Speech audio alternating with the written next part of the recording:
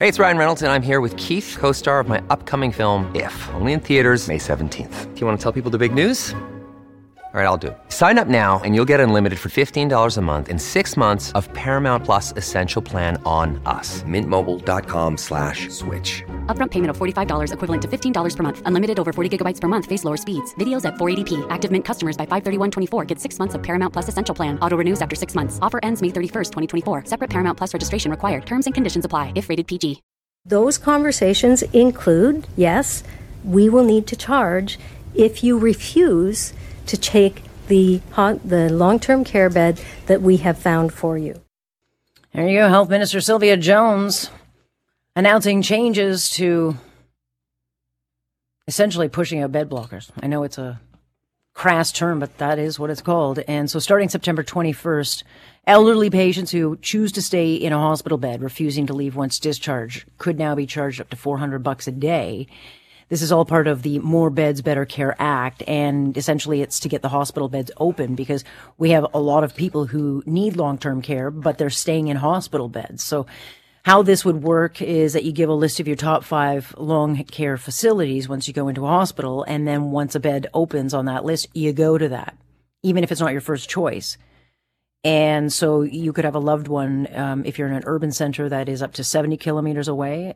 If you're in further northern areas, it could be 150 kilometers away. And the Ford government says, no. Once a bed comes open, the one that you prefer, you'll go there. But the concern for many is that, like in my case with my stepfather, it was like only supposed to be temporary, but it turned into 18 months. And yeah, he died. He ended up dying of a bed bug infection. It was disgusting. It was awful. So there are real concerns here.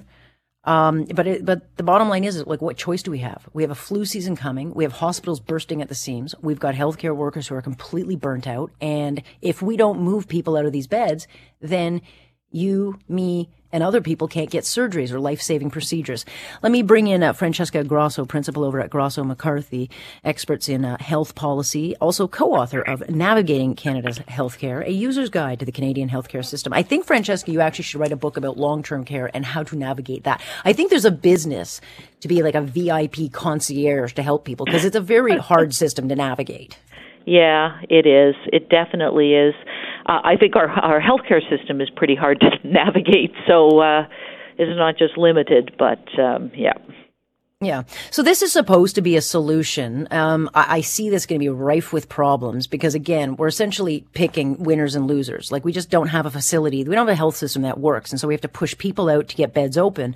But the concern is that, if you don't have money to pay for private care, you don't have a lot of choice, and that choice could be really far away. Yeah, I mean, the reality is that this problem of having people in hospitals who shouldn't be there is not new. It's a long-standing problem, and nothing's been done to find solutions in the community to avoid the mess we're in now, okay? So like this term of, alternate level of care, meaning you shouldn't be there because you don't need the supports of the hospital, but you stay. This term has been used since the beginning of the 2000s. So we are at a breaking point, and hospitals are meant to be acute, episodic care for patients that need those services.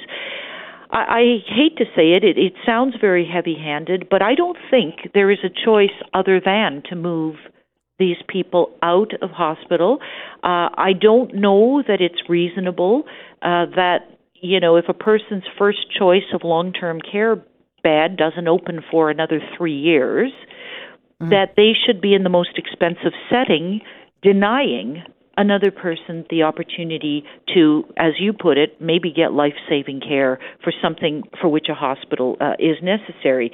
So I will say this, though, I've been listening to, a lot of the criticism about the pay out of pocket component should they refuse to move. The government is saying that it will be temporary, but I would say that it's unfortunate. The fact is hospitals are the most expensive care settings, and I'm not sure that the public purse should be picking up long-term patients in hospitals who shouldn't be there. I would also wonder, though, I bet you that a lot of these people who are in hospital right now who shouldn't be there. I bet you the hospital wasn't their first choice either. Yeah. And I'm also sure that if you go to some communities, many of these people are in hospitals quite far away from where they live. Like in Northern Ontario. If you live on, say, Manitoulin Island, and you are one of these patients at the Sudbury Hospital, you are 2 hours away. So I think that there's a lot of torquing going on, and I'm not sure that we really will have many answers about how this will be received by the actual patients until we actually ask the actual patients. And I believe that there will be a lot of people who will agree to move out of hospital, because when last I checked, it wasn't the greatest environment to be in either. No. But here's the thing. If I could just switch gears, the reality is the big solution is home care. But we don't talk about it. And you have, and I should, just so our listeners understand, this is something you have been talking about for a long time, because it actually, not only is it more humane, obviously if you've got dementia or a really degenerative illness, you can't inevitably stay at home, but it is much more humane and cost efficient to keep people home. Totally. And I'll tell you, there are going to be people who are in those hospitals now, those, as you call them, bed blockers, that really do need to go into a long-term care home. But I bet you there are many, and they've done studies on this. There are quite a few people who actually would be able to stay home, but we in Ontario do not have programs made for home care, for chronic care at home. We don't have long-term care at home programs like other countries do. And what's really frustrating is it's not for lack of trying. I work with a number of provider organizations. They've brought solutions to the table. For years, they've brought solutions to the table. How about if we create a program that works like this, that's tied into the family doctor, that we could have a team of clinical teams supporting in the home? The reality is government doesn't act on them because they have a home care system that is structured with policies and structured in a way that they cannot enable this innovation.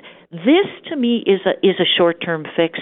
They could actually say, you know what, we're going to do some of these programs, but instead, what do? We're busy, creating bureaucracies of home care, collapsing them, recreating them, creating agencies. Everybody's worried about all these structures of government. We need programs that are very different from what we're getting now. It's not more of the same that I'm proposing.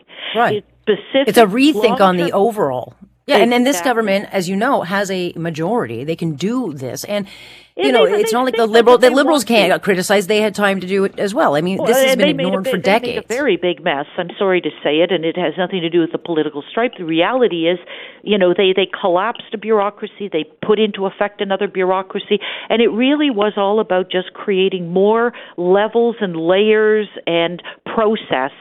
We need to cut.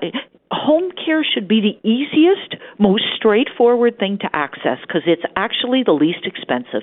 And it is the most complicated, just absolutely filled with different layers of gatekeepers, etc.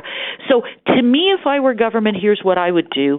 I would say, okay, for those people who truly need to be in long-term care because they just do not have, maybe they don't have a home, maybe they fine.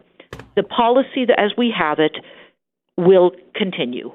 They will be moved temporarily. But let's take a look at all those people in there at who actually does have a home, who has a supportive family, that maybe we could put really good long-term care at-home supports in their house. And I bet you that could be rolled out quickly because I'll tell you right now, the proposals are already out there to do it. We just need a government that's going to enable it, and we have not had that. We haven't had it. Well, maybe you can run, because I guarantee you the person that ran on that would get the votes, because that is just smart thinking, and it is so much more humane than the warehousing of our vulnerable. Nonetheless, you want to hear something funny, Alex? They all ran on it. Every party ran on better home care and modernizing, but you know what? These are only words until somebody stands up and says, enough with the talk and the meetings. Let's get it done. Give us some proposals and let's go out the door. You know what? We're going to get some of them wrong, but by God, we're going to deliver a service very differently, and we're going to create capacity in people's homes for as long as they can be there.